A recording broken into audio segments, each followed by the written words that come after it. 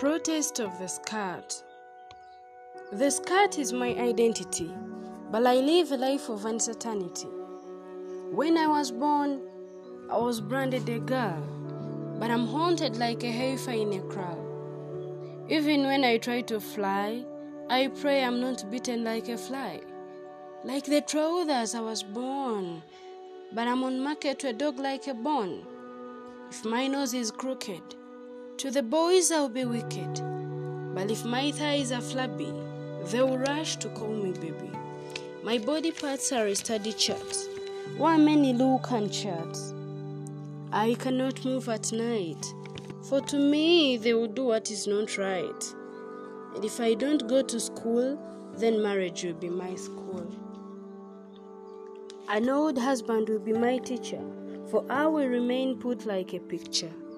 They will laugh at me while at the beach, if I go before I bleach. Every month I see blood, where laughter from some boys flood.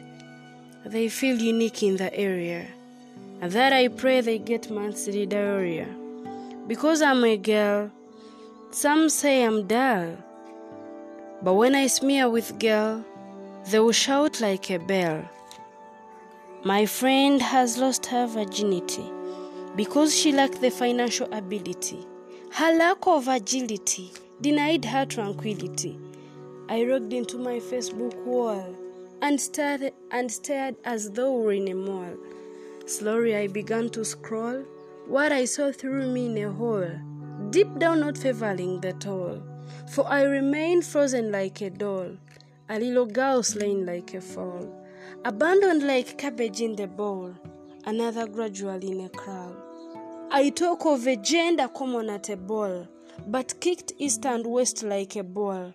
We are the creatures of the skirt. The monthly flow is not a cut.